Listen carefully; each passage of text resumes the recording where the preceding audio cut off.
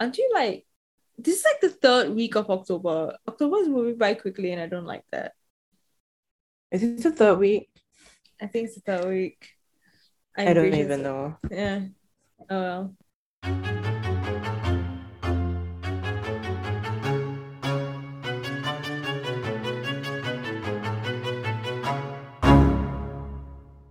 Hello and welcome to Hidden Among Us. I'm your host, Chris. And this is Honda. And welcome to episode 62. So Honda, how has it been? How have the past 2 weeks been to you? Absolutely great. Man, your enthusiasm is just contagious. I can't believe it's already week 10 tomorrow. Like, Oh God, it's week 10. Oh, well, our semester's coming to an end. And so is the realization that our uni journey is going to come to an end soon. So that's not fun at all. I'm not ready. I'm not ready. But also because we've both been bogged down by mid-semester assignments. I don't know what's worse, mid-semester assignments or end-sem assignments. I feel like end sem, right? Okay, so this might be my controversial take about this, but end sem, at least you know the reward for it is a break. But mid-sem assignments, it's like you know that even after you slog through this assignment and complete it, there's still classes to attend to and there's more work to come. So mid-sem stuff is like the worst for me. Yeah, I just want to get it over and done with. Like, so tired. I know. Also, like when it comes to presentations, usually, if it's a class with a few of my friends, usually we will like bite the bullet and complete our presentations during the first or second week of the entire sem. So that means, right, there is nobody for us to compare ourselves to. So we set the standard, no matter how low that bar is. And also, people forget about our presentation pretty early on. And we don't have to take our presentations for the rest of the semester. Yeah, but for this semester, I couldn't do that. So that was painful. That was pretty painful. Yeah, usually my presentations are also earlier in the year, but now, I mean, I don't have much. I only have 2, I think, for this sem. Oh But wow. all like, okay, my first one is tomorrow, and then the next one is like November 6th, which is on a bloody weekend. Why I don't is it know on a what weekend? don't know what my department is thinking. It's like they probably think students are super free on Saturday, Sunday. Like none of us are working part-time jobs. Precisely. What is happening? So annoying. Oh well, yeah. On the bright side, have you watched anything spicy, exciting happening? I feel like I did, but I don't remember. Oh my god, okay, slight tangent, but I went up for this appointment the other day, and this girl, she looked at me and she was like, "Oh, you have really nice eyebrows," and I was like, "Thanks." I do them when I'm bored during class. For real though, like sometimes when class gets if it gets too slow, I just do my eyebrows. I turn off Is my the camera cam. on? Oh. I mean, I'm not doing it on cam. People will clock me for that. I might end up on the NUS subreddit. Yeah, but I It's so just do my funny. brows. So yeah, she said I had nice brows, and that really made me very happy. Because I used to go for brow threading, and I never really liked how my brows turned out. It made me look like 4 times my age. So I just learned how to do my brows myself. It used to be so thin sometimes. It used to be so thin. Oh my god. And it okay, the thinness is not so bad. Sometimes they're uneven, like one will be thin, one will be thick. And like those days, I still remember we had this one classmate in JC. I I came to school after freshly threading my brows over the weekend. I remember she looked at it and she was like, Chris, your brows are usually quite nice. This pair is a bit questionable. Yeah. Thank you for your honesty, friend. Remember I made like a meme out of your eyebrows? Oh, the eagle. The eagle flying off. My goodness. Yeah, now I just do that myself. Also because it's like cheaper. Yes. You Yeah, don't I've never have done my eyebrows professionally before, so I have no idea how it's like. I used to go to this place because my aunt introduced it to me.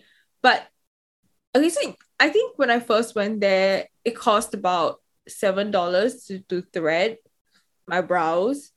But then they hiked the price to $10. And I was just doing my math. I was like, if every month I go to get my brows done, I have to spend $10. That's like $120 a year on my brows.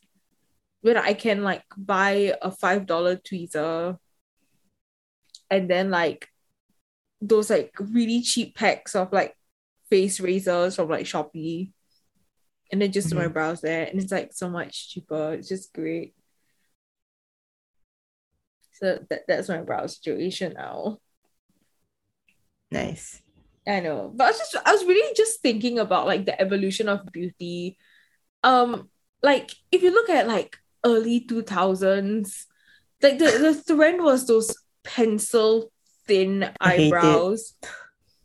I know, but like at the same time, you look at them, like you look at those celebrities, and it's like they're kind of serving it. They look kind of good. But then a few years ago, Cara Delevingne came out with her super thick eyebrows, and suddenly everyone wanted thick brows. Do you remember that? I mean, thick brows used to be like an ugly thing. Yeah, it Like, used to you be know an the ugly show thing. Ugly Betty? Oh yeah, Princess Diaries also, she had like, Yeah. dang, we had same features, curly hair, thick brows, and then they like, Braces. well, but I only got braces now, and she didn't have braces then. But no, yeah, but essentially, like after Cara Delevingne came out with her like super thick brows, and then there was Lily Collins with the super thick brows. Suddenly, everyone wanted thick brows to the point where it wasn't like organic. People were overdrawing their brows. Yeah, that super thick face. Yeah, and it's just so fascinating because everyone went from the super thick brow to the super defined brow. So it's using brow pomades and gels and whatnot to make your brows look as defined as possible. And then, contouring it with concealer. And then now the trend is fluffy, supernatural brows, almost as if like your brows are invisible. Invisible brows are in, like bleached brows are in too. And I just thought it was just so fascinating. Like the evolution of makeup and eyebrows. Particularly eyebrows. Because like, I mean, I have to research the origins of this, but like threading, taming, plucking eyebrows has just been so ingrained in like the history of beauty for women. It's like one of the first things a girl is meant to learn, other than like shaving everywhere. It's also like, you have to do your brows. And then now the trend is to have almost unruly brows. Yeah, it's just so interesting. Can write a paper on it. Maybe. But why? I don't want to write a paper anymore. Anyway, we should probably jump right into the story because I have an ear infection and I need to go to the doctor early tomorrow morning.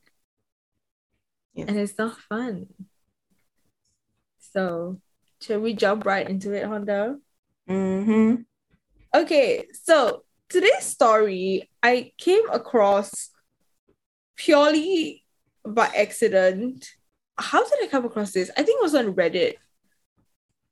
Mhm. Yeah, it was on Reddit. And like the thing is, so this story is from Korea as well. And usually for the other Korean cases that I've covered, they're usually like older cases. Other Mm. than that, the child one Yeah. you covered, that was pretty recent. So this case is pretty recent, so I couldn't find like articles on my own, but this Reddit user like translated a bunch of articles and then sort of put all the information together into like one post. So like yeah, so this person line underscore fours post is one of the sources I use. I also used, I think, the Korean Herald, who had some more like additional information, which is kind of interesting. But yeah, so this is the case of Ko Yu Jong. I don't think you'd have known about this. I also didn't know anything about it. So let's just jump right into it, okay? So on May 27th, 2019, yes, it is so recent. 2019, holy guacamole. A police report was filed for a missing man named Kang by his younger brother. So, in this case, I was really trying to find the full name for Kang, but I couldn't find his name.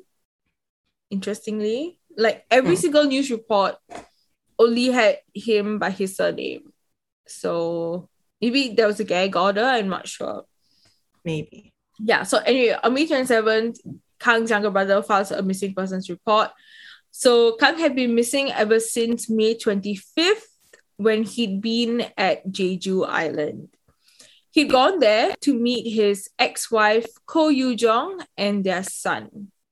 So some history between Ko Yu Jong and Kang. So the both of them met at a volunteer group when they'd been in university in 2008, after which they courted each other for 5 years. Interesting courtship. Before finally getting married in 2013. But their marriage wasn't, I guess, meant to be, because 4 years later, in 2017, they eventually split up. It was actually Kang who filed for divorce, stating that Ko had been abusive, but Ko Jong countered this claim. So she told the judge that it was actually Kang who was abusive. She said that he was an alcoholic and often absent at home. Though it should be noted that there was no evidence to prove that Kang was an alcoholic. And in fact, it said that he didn't even drink alcohol. So Kang was doing his PhD at Jeju National. Kang was doing his PhD at Jeju National University and he wasn't earning much. So eventually, during these court proceedings, the court actually granted custody to Ko.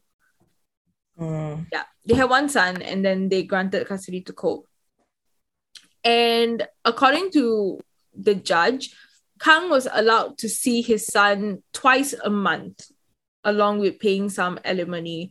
I'm not sure how custody, like these custody battles go on, but twice a month is really little. Yeah, it's quite little. I mean, okay, in some instances, twice a month makes sense, but I think for this case, it was like Ko claimed that Kang was abusive and he was alcoholic and whatever, but there wasn't any evidence to support any of these claims. So I would assume that they wouldn't, just limit him so much so it's twice a month, because that's very little. And one of the reasons why they decided that Kang wasn't like fit to take care of the child was because he was doing his PhD program, so he didn't really have a lot of like money. Yeah, and also courts by default will grant the mother custody. Yeah. Anyway, so Kang proved himself to be a good father actually. So he would send about 4 million won. So this is about 4,559 Singapore dollars. I don't know, that's a lot to send each month for alimony though. Don't you think? it's at almost $5,000. It's 4.5K. Yeah, it's a lot. It's And if really a his lot. job isn't high paying, then Precisely, but he was doing it. He was sending the money each month. And the shitty thing about this is every time he would go to visit his son, I mean, he's only given like twice a month. Like he can only see his son 2 times a month, right? So every time he would go, Cole would refuse to let him see their son. So she would like ignore his calls, she would turn him away. She would even come up with like various excuses as to why he couldn't meet their child. I know, questionable, right? I feel like he could argue, like, because she isn't, I don't know, she's going against the agreement. You know what? You're right. So, some more information on Cole. So Cole would actually should eventually remarry and move to Cheongju. And this is where it gets interesting. So she remarries, she moves to Cheongju, and she has the son that she has to take care of, right, from her previous marriage. Yeah, she left her son with her parents to take care of. Amazing. Yeah. So even though I guess she was no longer like primarily caring for him, her parents were, she still didn't allow Kang to see his son. So as you said, I mean, there's a case here if you want to bring it to court. So that's exactly what Kang does. So he got sick and tired of this and he goes to court and he's like, look, she is acting in contempt of court. You said that she has to let me see my son twice a month. She's not doing it. So the judge was eventually like, okay, fine. So the both of you arrange a date and then you just meet. Okay. So this is where we go to 25th May. So on 25th May 2019, Cole would go down to Jeju Island with her son to meet Kang. And this would be their first meeting in 2 years. So for 2 years, Kang wasn't allowed to see his own son. So who is Ko Yoo-jung? Ko Yoo-jung was born in 1983 in Jeju Island, South Korea. She was the oldest child, having 2 younger brothers. Her parents got divorced fairly early in their marriage, and her father eventually remarried. But other than that, she had a very normal childhood. Yeah, so everything was normal. I think even the post said that it was a very like comfortable childhood as well. In fact, her father was a businessman and he would allow her to go work at his car rental company. So it just seems that Ko Yoo-jung got everything she wanted growing up, you know? Mm-hmm. Yeah. So this is where we go right at the beginning where 2 days after Kang went down to meet his ex-wife and child, he went missing. His younger brother filed a missing persons report at 6 p.m. on May 27th. So to follow up the report, the officers called Ko Yoo-jung because she was the last person to see him alive. They called her twice and she didn't pick up. And finally, the third ring she does, and basically she tells the police that, yeah, they had met at 9 a.m. on the 25th of May and they had met at a theme park in, let me try to pronounce this.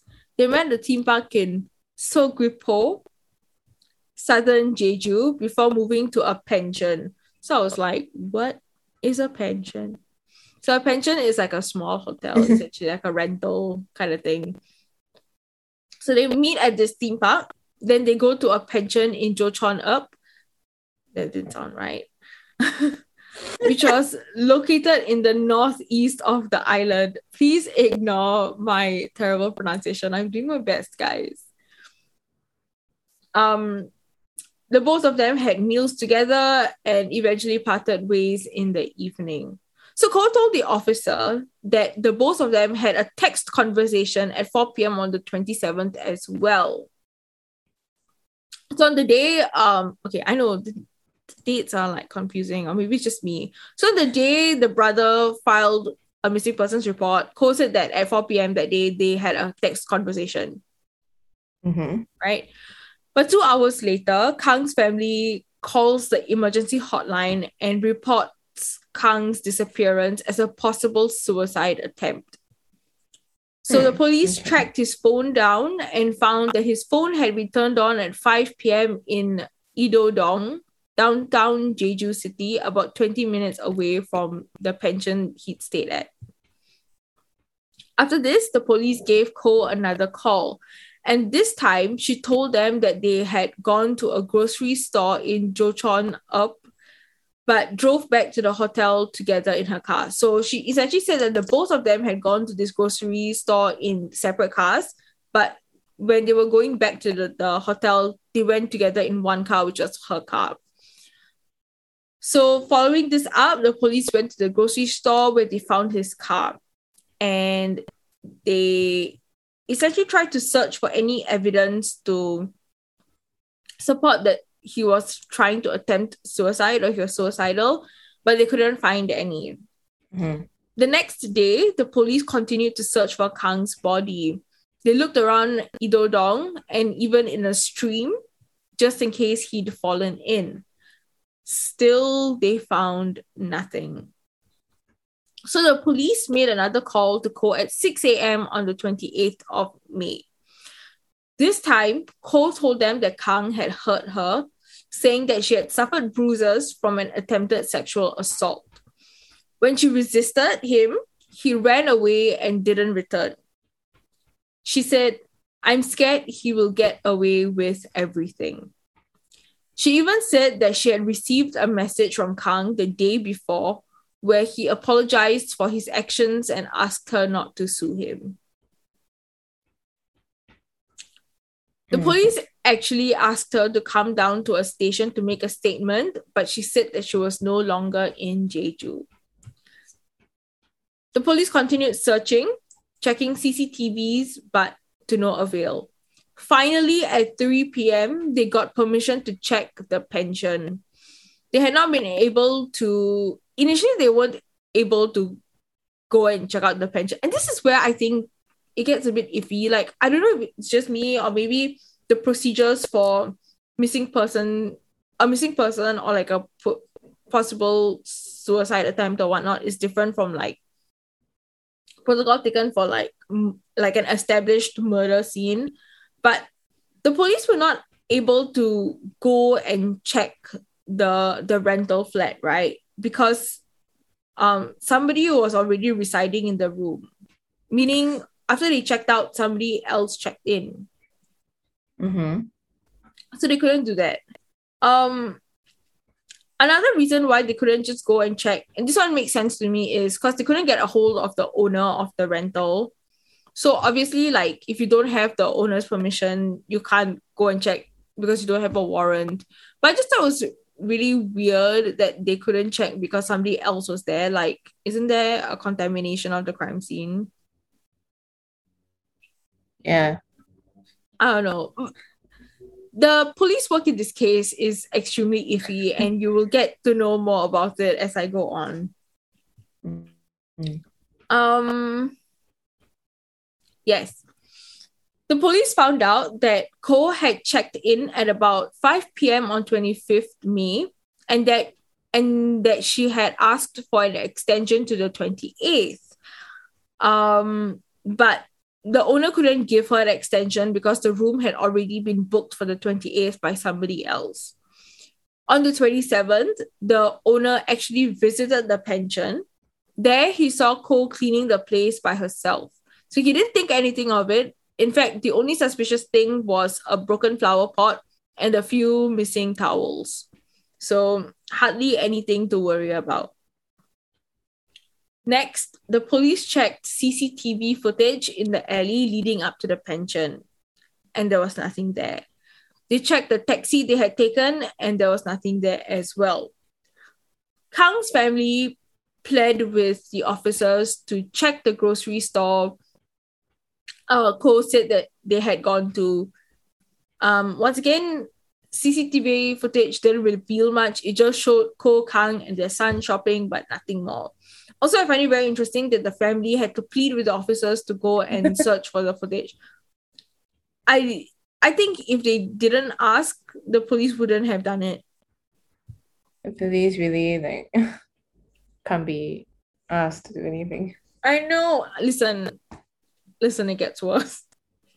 Of Oh course. God. On May 29th, the police checked CCTV footage from the alley leading to the pension, as well as cameras from a neighboring house. They saw Ko's car arrive on May 25th and then leave on May 27th, but there was no evidence of Kang leaving. At this point, the police officers started to believe that they were dealing with something more complex. So it wasn't just a open and shut missing persons case. Mhm. On May 31st, they entered the pension and performed a luminol test. So for people who are not familiar with what a luminol test is, do you know how in like crime shows they'll put the light thingy, then they turn off the light, and then like blood splatter will glow in the dark? Mhm. That's a luminol test. Yes. Yes. Essentially, the test revealed that there was blood absolutely everywhere. Eek. Yeah. There was blood on the bathroom floor, there was blood in the living room, there was blood in the kitchen, there was blood in the bedroom ceiling. Wow. Yeah. So seeing this, the police were like, okay. And then they arrested Ko Yu-jung the next day for the murder of her ex-husband. Just to clarify, when they arrested her the next day, it's just to keep her. Mm-hmm. Yeah, it's just to keep her for questioning. It's not because they were like, oh, we have hard evidence. Because these police were very, very good. Amazing, even. Excellent. Yeah. When they went to arrest Ko, she was shook. This woman was legit like shocked that she was getting arrested for murder. And remember how she said that Kang had tried to assault her and he like eventually ran away? Well, she changed her story. So now she said that she was cutting a watermelon when he attempted to assault her. So in self-defense, she stabbed him. Okay. It's so believable, Honda. It's just amazing. Then the police were like, okay, so you stabbed him. So where's the body? And she was like, what body? Essentially, she didn't tell them where she'd hid the body. When the owner, okay, listen. I'm just getting myself comfortable here, okay? When I say that these police officers were amazing, you're about to hear how amazing they are. So when the owner of the pension found out that they were investigating the crime scene, guess what he did, Honda? Did he clean up? You're very close. He protested and he asked to clean the house. So guess what the police did? Oh, sure. Yeah, they agreed. I was like, listen, amazing. I have 2 bullet points that says, the first bullet point says, the heck. The second bullet point says, what is going on? Oh gosh, I don't know. Did they like deploy officers on their first day? Like, these are the officers' first day in the department. And they were like, here, go there and just stand around. So when the owner of this rental comes and asks you if he can clean up the crime scene that is still being actively investigated, y'all can just say yes. How do they think it was okay? That's the thing. I'm like, it's literally rule number 1. Okay, maybe it's not rule number 1, but it's one of the most basic rules that you cannot let anyone touch the crime scene until the forensics team has gone and is done with everything there. Yeah. And as it is, the crime scene is already contaminated because after Cole left, somebody else came to stay in the booked room. So everyone has to work doubly hard now to separate evidence, from anything that could possibly be like not decoy, but anything that could, hinder an investigation. Mm. As I said, at this point, Koh was already arrested and she was in jail awaiting her trial. Her current husband, Hong Tae, I'm going to try to pronounce the last name, Hong Tae Uy. Didn't you take Korean until? I know, but it's a Uy. Hong Tae Uy.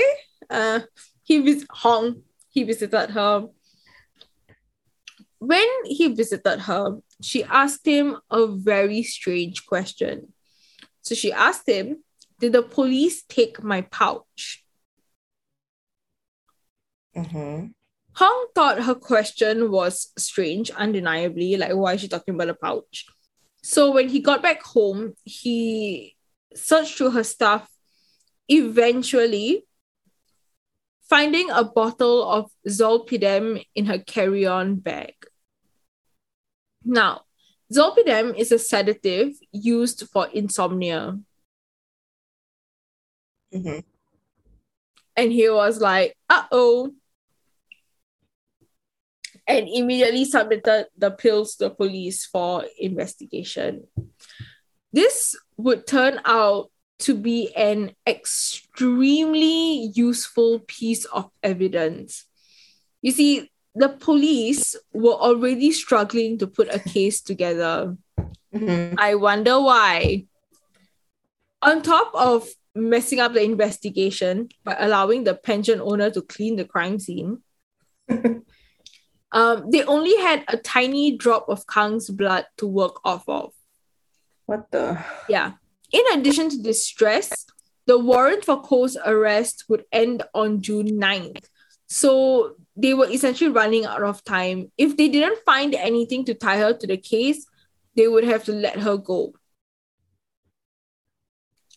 But 4 days before the warrant expired, 4 days is really cutting it damn close. My God. 4 days before the warrant expired, they tested Kang's blood for Zolpidem, and lo and behold, his blood had the drug in it. Now, finally, they had hard evidence to tie Koh to Kang's murder. Mm-hmm. So now they could put together a timeline of what happened. So I'm just going to run everyone through the timeline. On May 9th, after Koh was ordered to allow Kang to visit her son, investigators found that she had searched for these few things on her phone. Okay, so she searched for sedatives. Wow. She searched fatal dose of nicotine. Mm-hmm. She searched taser. She searched incinerator. She searched Grindr and not the dating app. She searched weight of bone, and she finally searched travel bags on her phone. Listen, why do these people leave such a huge digital footprint? Like, it's so suspicious in itself. Like, what are you expecting? Even Google will be like, what is this person planning to do? Precisely. Oh God. Anyway, on May 17th, okay, she managed to get a 7-day prescription for Zolpidem because she said she had insomnia. Mm-hmm. She told the pension owner that she was not to be disturbed during their stay and specifically picked a place that had no security cameras, which is why when the police were investigating, the only CCTV footage they could get was from the alley leading up to the pension, or from the buildings around the rental. Mm. The rental itself had no cameras. On May 22nd, 3 days before the murder, she bought a knife, bleach, cleaning supplies, and rubber gloves. And later on, during the investigation, police would also find a saw in her car. So finally, on May 25th, she met Kang at a theme park, and after that, the three of them, so she, Kang, and the son, went to a supermarket to get food. So these parts, what she told the officers was true. That night, Ko made curry where she put the pills into Kang's food. After dinner, Kang calls his father at 8 p.m. But eventually, he would miss a call later from his younger brother at 9:16 p.m. and his phone was turned off by then.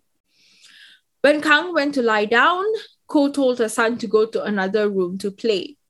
This is when she stabbed Kang as he was sleeping. Blood spatter pattern indicated that Kang had woken up and had run to the kitchen and out of the pension. All the while, Ko kept stabbing him until Kang eventually passed away. Dang. Yeah. At 9:50 p.m., the owner of the pension called and he heard Ko tell her son playfully to go to the bed while she cleaned up.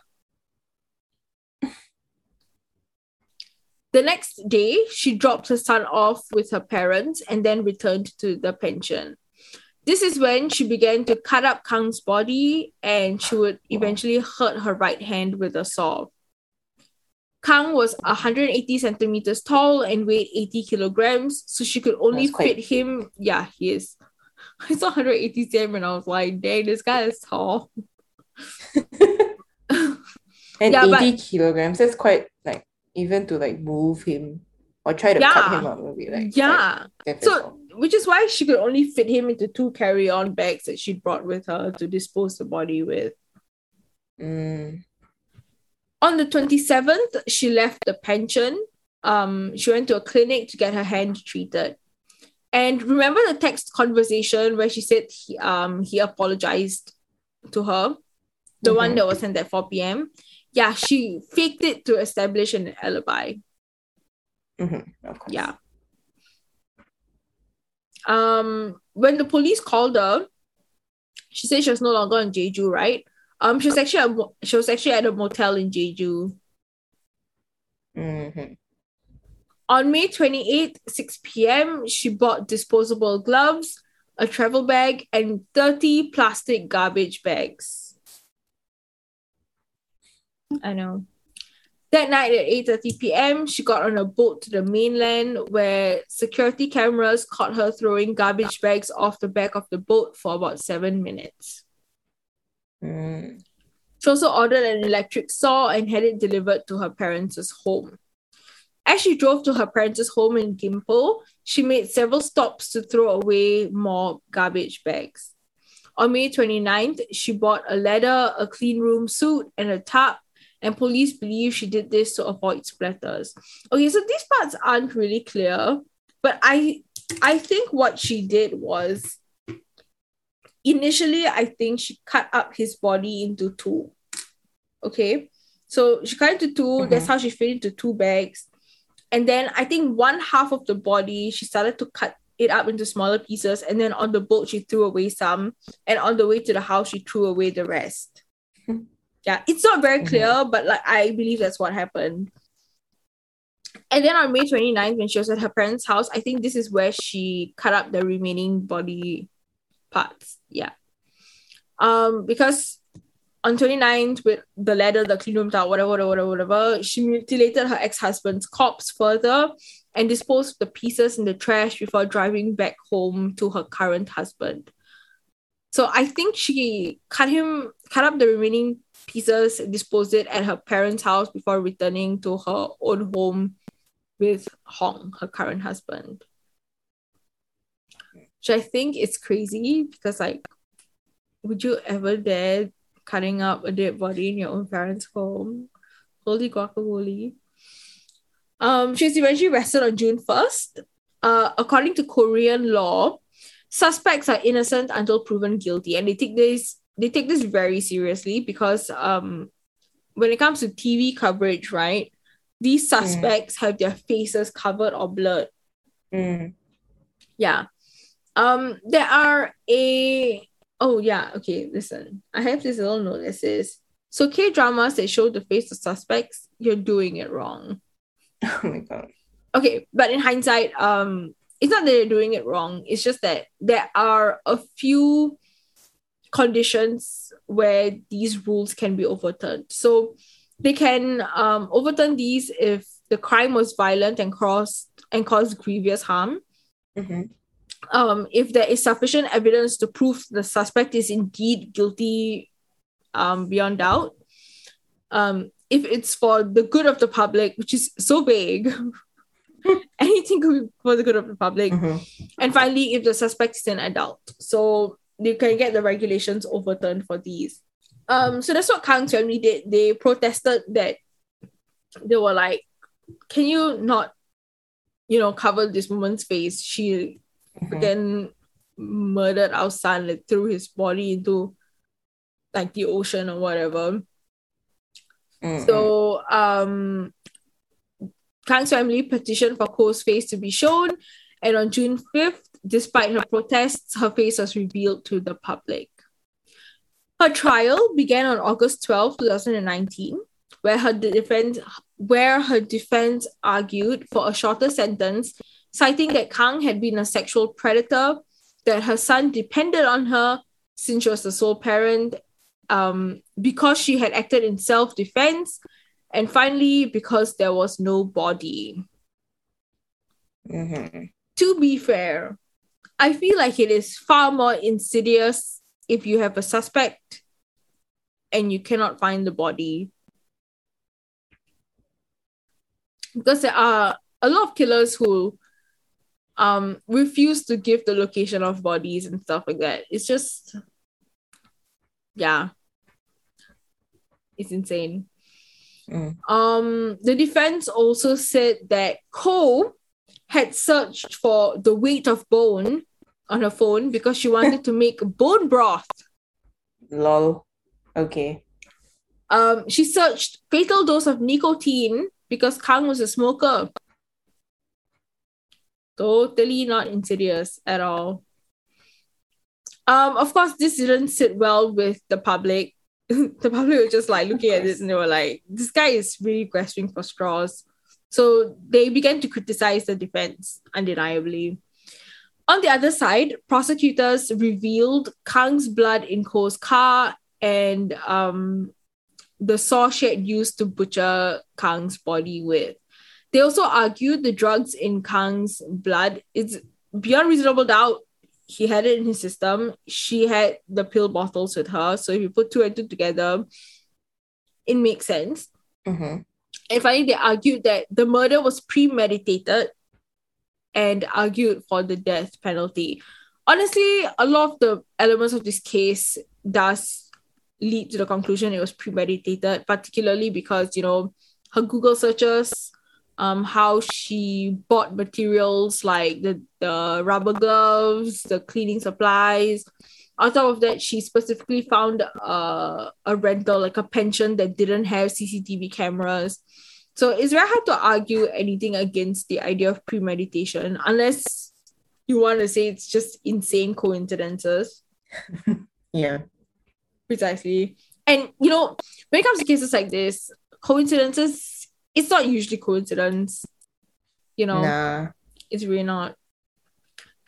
On February 2020, wow, February 2020 was like the beginnings of the pandemic. Oh God. She was finally convicted of the murder of Kang and sentenced to life in prison. But this case doesn't just end here. During the trial for Kang's murder, her current husband, Hong, filed a suit against Ko for the death of his 4-year-old son, Hong Seung-bin. The 4-year-old had been his son from a previous marriage and was living with his grandmother. Ko had asked Hong to bring the boy over one day. 48 hours later, the child was dead. The cause of death? Asphyxiation. Oh no. Initially, Hong was investigated for the death. It was believed that he might have put his leg over the boy in his sleep, resulting in the boy dying. I know, this sounds, I was like, how did you come to that conclusion? Like, right. But apparently, yes, but apparently, according to Hong, the night the boy had died, Cole had served him curry. Oh. Oh. She was eventually acquitted for this crime due to the lack of evidence. But if you're asking for my personal opinion, and also what line_4 believes, I don't think the police really cared or bothered to Nah, I investigate. don't think so. I really don't think so. Because I mean, this 4-year-old died under suspicious circumstances. Like, I don't know. Yeah, so she was acquitted of this. Another interesting bit about this case. Okay, yeah. So another interesting bit is that, remember how we said that the police were doing such a stellar job? Mm-hmm. Like, they were so professional. They were so on top of things. Yeah. The police were doing such a shit job at this investigation that they didn't even investigate Cole thoroughly. On top of that, it was actually Kang's younger brother who found CCTV footage from nearby buildings and submitted it to the police. Amazing. It's just How amazing. did he even get hold of them? Like, the Oh my owners God, just like gave him. Maybe, but like in the end, he found more info than the police did. Yeah. And like, so much evidence was destroyed because they let the pension owner clean the place. And even the finding of the zolpidem, the drug, it was really, really by coincidence. If the current husband Hong hadn't thought anything about it and had just gone his merry way, they wouldn't have been able to, pin it on Cole at all. Mm. On top of that, the police believe that Cole hid the medicine, the zolpidem in curry because it masked the bitter flavor, which makes sense. Mm-hmm. Kang's body was never found, and even if parts were found, they couldn't be positively identified with him and identified as him. And it's really sad because his family eventually carried out his funeral with 7 strands of hair they managed to find from his favorite cat. That's really sad. It's really sad. Yeah, and for real, if it wasn't for Kang's younger brother, who literally pushed the police to investigate, and was the first one to call the police up and be like, hey, my brother is missing and I suspect foul play, Cole might have gone scot-free. Yeah, so this is the case of Ko Yu Jong. I wonder how many more cases that, are there in like Korea that could have been missed out because of the police being shitty so police work, right? Yeah. I think line_4, who I just referred to as if they are my good friend. They were talking about how I think somebody in the comments was like, oh, I hope things have gotten better ever since this case. And then they were like, apparently there was a recent like domestic violence case and the police handled that very, very badly as well. So I don't know. I don't know what the Jeju police are on, but it's not good. Mm-hmm. I think for me, the most glaring thing, the thing that really, really stood out to me and really made me go like, what the hell? I don't know what these people are doing, was the fact that they allowed the owner of the rental to clean up the room while there was an active investigation going on. And that's the dumbest thing. It kind of reminds me of like the movie I watched, the Memories of Murder, which is like loosely based on, not loosely, but it was based on the Hua Hua Song. murder. Mm-hmm. Yeah, like because the Memories of Murder, because it in like the comedic scenes were on how like the police were so shitty at the jobs and like people were just walking in and out of the crime scene, destroying Yeah, evidence, and out then in the the police just yeah, yeah, police tumbling down because it's like in a paddy field. the slippery mud. It's It's really so wow. funny. It's like they're not exaggerating. It's really like Yeah, it happens. Like, holy shit. Dang, yeah, but this is the case of Ko Jong. And honestly, you know how I mentioned that like it must be like a bunch of coincidences.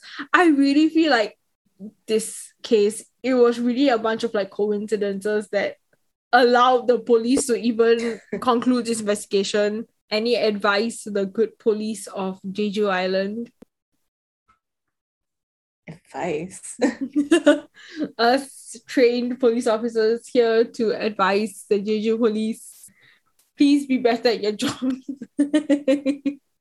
My God, they really can't be bothered. It really can't be bothered. I think that's a shitty thing. Like, I wonder if they had done like a thorough investigation into the 4-year-old's death, I wonder if they would have been able to solve it. And their theory that the dad strangled him with his leg is just strange. Common? I don't know. I don't think so. He's 4.